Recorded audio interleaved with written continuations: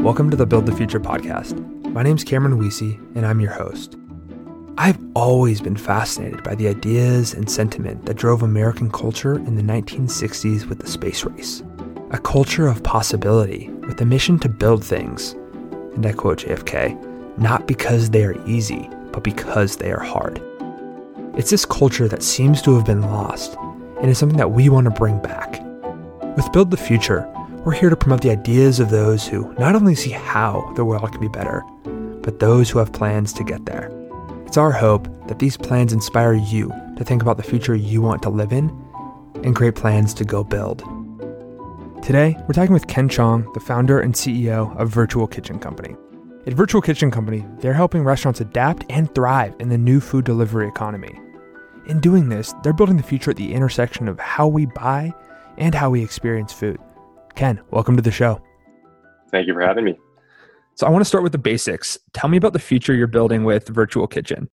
Yeah, it's sort of no secret at this point in time now that there's a huge shift in the food industry and consumer behavior, right? It's sort of the on-demand generation. It started with retail and Amazon, and now we're seeing it with food and groceries. It's sort of this generational shift in how people like to purchase and shop for goods, including food. And food delivery is really popular. It continues to grow in popularity. And with COVID, it's now in many cities become an essential service. And what we noticed looking at this space is that there's a lot of innovation that has to happen to sort of accelerate us to this world in this future. And so we started Virtual Kitchen Co. 2 years ago to build a platform to empower restaurants to thrive in the delivery economy. Just to paint the picture for the listener, what exactly is Virtual Kitchen Company doing? Yeah, I think the most consistent piece of feedback we heard from whether it's restaurant owners or chef friends that we have, is that 3 years ago, less than 10% of their sales came through delivery. But today, especially in a lot of major US cities, it's 40, 50, 60% in some cases. And this was pre-COVID. And so I think the question we always got was, how do I do this well? What does this new normal or this new paradigm mean? So we really set out to understand and talk to as many chefs and restaurant owners as we could to understand what does it mean to conquer delivery and to do it well. And it turns out it's very different than opening a brick and mortar, beautiful dining room. It's a very digital first sort of experience for consumers. And what that looks like is you take a popular restaurant in Oakland, for example. They can almost overnight go from just serving the nearby Oakland neighborhood to reaching customers in San Francisco, Palo Alto, San Jose, et cetera. It's sort of that instant expansion without having to worry about whether it's space, tech, or operations. It's really sort of this turnkey offering that allows for instant expansion and to bring great food to more people. So effectively, it's a back end for restaurant owners who want to operate in a way without a singular storefront. Yeah, that's one way to put it. I think it's really just about a platform or service that allows restaurants to continue doing what they do best, right? Which is design great food and prepare great food while taking some of the complexity of the technology and setting up the integration with couriers or delivery drivers or these delivery apps in really a seamless way. What are some of the things that have changed for you in the company with COVID? Yeah, I think COVID's changed almost every aspect of life overall. For restaurants, we've sort of all seen the headlines in the news. It's really challenging. And I think it's more important now than ever, our mission to help restaurants thrive through delivery, because it continues to be the safer way or the only way for customers to reach the restaurant and sort of order the food they know and love to eat. And so we have noticed a lot of increased activity and interest in virtual kitchens from the whole restaurant industry since COVID.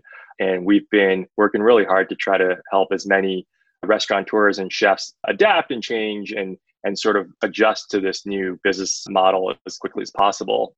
With this shift, what might a successful restaurant look like in the future? It's a really good question. And I think it's going to continue to change at a really rapid rate. But what it looks like in sort of the near future is restaurants can instantly expand at a much higher velocity than traditionally what it took to build sort of, a regional or a national brand. And what they can do is really focus on opening beautiful dining rooms and building these flagships for their standalone locations but through delivery and digital channels, reach way more customers right off the bat. The analogy that people often use is sort of Shopify and how retail has evolved to having a few stores, showrooms to really build the brand and the physical storefront experience, but reach customers in a very broad and wide way through digital ordering. Oh, that's a fascinating way to compare it. Essentially allowing businesses to scale up from one flagship location to then distributing their food to people all over the state, country, and world eventually, right? That's exactly right. That's exactly right. The question that comes to mind for the virtual kitchen model is who thrives and survives in this future? What happens to the restaurants who may not be able to adapt or scale as quickly? I think the interesting thing about our model is, and what we're building is, it's meant to benefit all sides. It's really meant to help restaurants sort of adapt and conquer delivery, take on delivery and grow it in a very, very easy, low friction way. For consumers, they get more selection, great choice, faster, high quality food. And for everything else in the ecosystem, we hope to connect more, whether it's on the supplier side or even on the delivery app side, just really connect the ecosystem and bring sort of a value add to them as well. So it's really a rare win-win-win all around. And I think for the industry as a whole, the consumers have sort of spoken. They do like being able to shop and order food from their phone. And so there is going to be this transition period where restaurants kind of adapt their business model and improve and kind of take on this future. What does it end up looking like for us as consumers? Traditionally, we go to restaurants, we go out to eat. How does being able to have more and probably better options through delivery shape the landscape, especially in our cities? I think you'll sort of see the bifurcation of experiential social occasions of going out and eating with friends. But on the other end of the spectrum, because of the increased convenience and accessibility, you'll see a lot of people being able to order food and do it with great ease. And that probably looks like giving back, some of their time, whether it's doing groceries or cooking and dishes, et cetera, or just having a better access to a variety of menus, whether it's, certain diets or health crazes and trends, et cetera. Yeah. With the stuff you guys are doing, it seems like one of the key insights that you have is access to data on what sort of food people are buying, what they're interested in. How do you see that playing out? And what sort of opportunities do you see being unlocked for quote unquote food entrepreneurs to start and grow and thrive in the restaurant space that traditionally has been probably a bit more challenging? Yeah, we certainly use data to inform our decisions to a certain degree and as much as possible. Being a tech company, we kind of hold that as one of our core values. But the thing that is really important for people to remember is food is a highly sort of emotional, creative, culturally relevant need in people's lives. And that it's really important for us to never lose that. Right, it's not just utilitarian, functional sort of solution that we need to eat to sort of sustain life. I think that is too extreme of a way to look at it.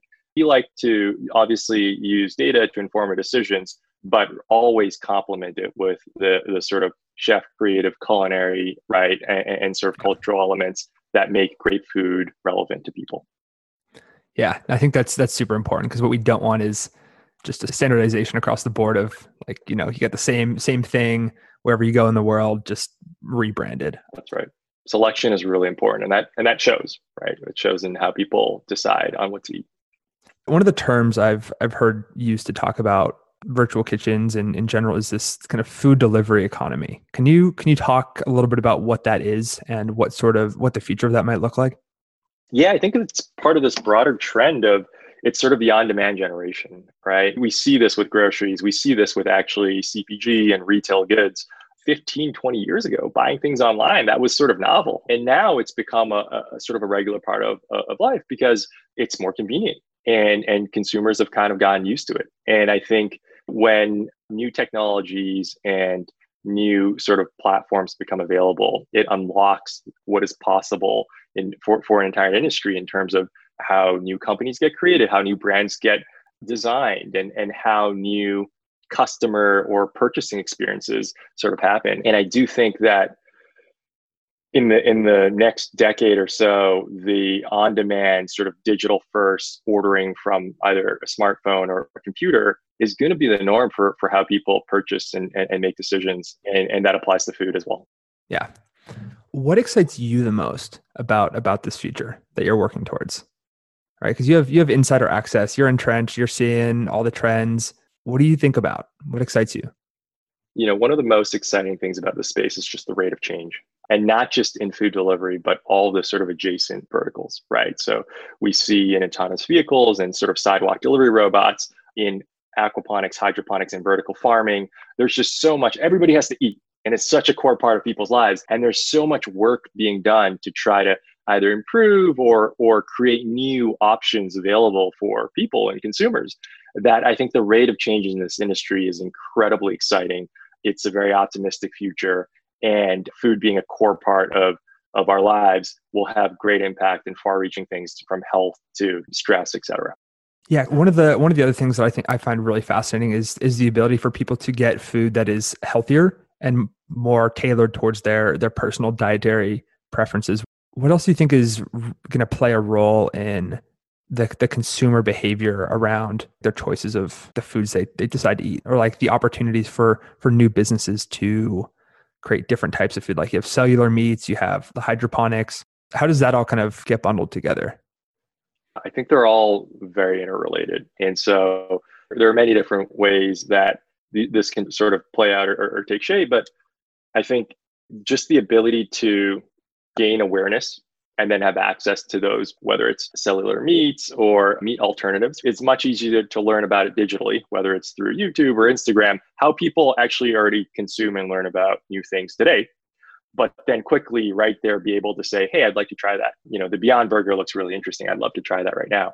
And so I think connecting the whole ecosystem and having everything move at a very rapid pace is going to create a lot of new opportunities and customer behaviors and how they think about food, how they decide on what to eat, how they track the calories or even certain food allergies or how it affects their health. So I think once everything becomes more and more mature, the opportunities to kind of integrate and have things work in tandem are going to be really cool. Yeah, I get really excited thinking about just the ability for people all over the country, all over the world, to be able to get access to healthier foods that they previously didn't have access to. Because with the model you guys are doing, you don't have to have a big box retailer. There are more options for people, so they can be healthier. They can choose other things that previously they didn't have access to. I think that's really, really exciting. Can you talk about the opportunities for entrepreneurs in the restaurant space and what they can do now and what opportunities you see coming up in the coming decade? Absolutely. I think with the platform we build, restaurateurs, chefs, and everyone in the food industry, that's sort of one of the most important parts of the ecosystem. And they're, one of the most important stakeholders in our platform. And so we listen closely to feedback and we try to build for them. And one of the key things is the ease to innovate and create on the platform, right? So we work with a lot of great chefs, a lot of great brands, and a lot of great restaurants in the Bay Area and the US right now. And we're always looking for new ways to make it easier for them to innovate, whether it's keeping up with food trends or more seamlessly updating their menus. And so I do think that with these new platforms and this new model, it's going to be much easier for the culinary industry to sort of innovate on top of. At least that's our goal, and they can hold us to that. What are some of the challenges that you've been running into in this space? Food and physical goods, anything in the physical logistics space takes time. I think compared to a purely software, whether it's a consumer app or SaaS enterprise software business, it's really a different type of company and business to build. It's very easy to flip a switch and sort of scale something if it's purely digital or purely software.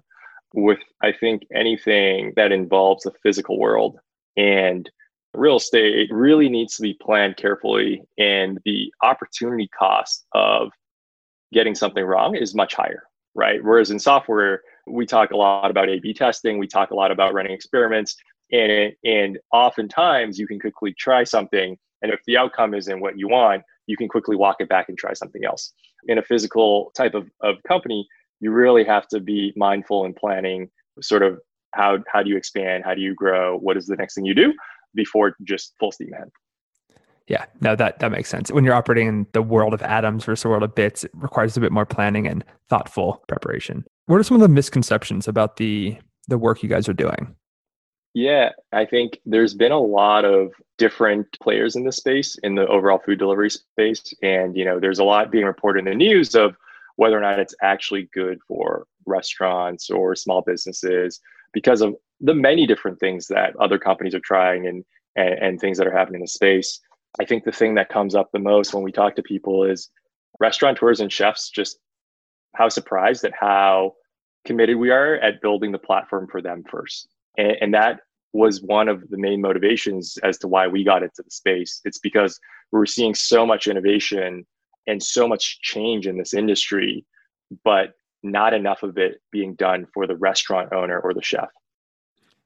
Yeah, tell me more about that. Yeah, I think really just the consumer behavior changed so quickly that restaurants weren't sort of built for this world. They were built for the brick and mortar dine-in sort of experience. And as quickly as consumers rushed to delivery and on demand, it was really just the sort of rate of change and the need to adapt. So we said, hey, there's really a need here and a gap here in the market. Can we go build a platform and a set of tools to help restaurants thrive in this new world? Okay, can you tell me more about the consumer trends? Yeah, I think the key sort of macro insight there is millennials and Gen Z, it's sort of the on-demand generation, right? They grew up with smartphones and LTE and data. And that's just the norm of how you order shoes or order dinner and have it delivered. It's a very different model than I think even the sort of societal norms look like 20 years ago. And with that, you see them sort of leading the way. And there's been a lot of focus on them as a consumer, right? New apps, new ways of payments, right? New ways of ordering. And we're sort of seeing this inflection point where when that becomes a big part of how consumers purchase, that the entire sort of restaurant industry has to adapt. It's very similar to how brick and mortar retail kind of went through this transformation over the last 15, 20 years, from department stores and large big box retailers to really the thriving Amazon, Shopify sort of ecosystem, building these new tools, building these new solutions to sort of unlock new innovation and possibilities for entrepreneurs in the space. Yeah, our generation gets really excited about it. We're like, cool, everything's changing, things are new. There are other people who aren't so excited about the change, but they're the people who still try and go to Nordstrom's to get their shoes. The world is moving in a different direction. That said, the implications of like Amazon and Shopify on suburbs and even in our cities, like it's changed the way people interact with malls. Those aren't really a thing anymore, especially now with COVID. And I'm curious how you see this kitchen model shifting the way our cities operate. That's a really good question. And I think a super interesting topic that, a lot has been done in urban planning and how, with the sort of turnover of malls, what does that look like? It's not an area that I personally specialize in, but it is, I think, a really interesting one to sort of see what cities look like 5, 6, 7 years from now. I think the shift in retail will be sort of the primary driver of that.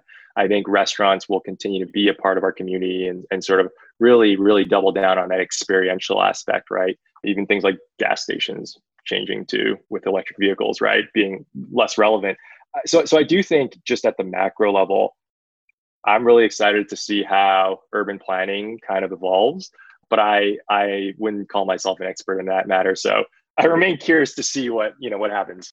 And then on the topic of just how food and cities come together, one thing that I'm super interested in, but again, I'm no expert in, is sort of how agriculture evolves, especially with vertical farming and some of these meat alternatives. How does that just change what has been a massive industry, but largely stagnant or I guess undisrupted for the last century? And so we hear a lot of stories about food being produced closer to where it's going to be consumed. And that way you sort of bring down the impact to the environment in transporting it. I think that's really exciting. I don't know how it's going to play out, but I'm really optimistic about how that can really help everything from global warming to just beautiful, more aesthetically pleasing cities. Thanks for joining us for this episode of the Build the Future podcast. If you're interested in learning more about Virtual Kitchen Company, you can find them on the web at virtualkitchen.co. If you want to learn more about Ken, you can follow him on Twitter at Ken__Chong. Then if you want to experience this future for yourself, head on over to localfoodhall.com where you can order from a Virtual Kitchen Company restaurant. And if you're an entrepreneur, chef, or restaurant owner, and you're interested in getting involved in this new food delivery economy, reach out to the Virtual Kitchen team at hi@virtualkitchen.co and they'll get you taken care of. Lastly, if you're building, want to get support, or simply want to hear about specific topics, ideas, or from certain people, shoot us an email to hello@buildthefuturepodcast.com and we'll see what we can make happen. Thanks again for listening, and that's it from us. Until next time, go build.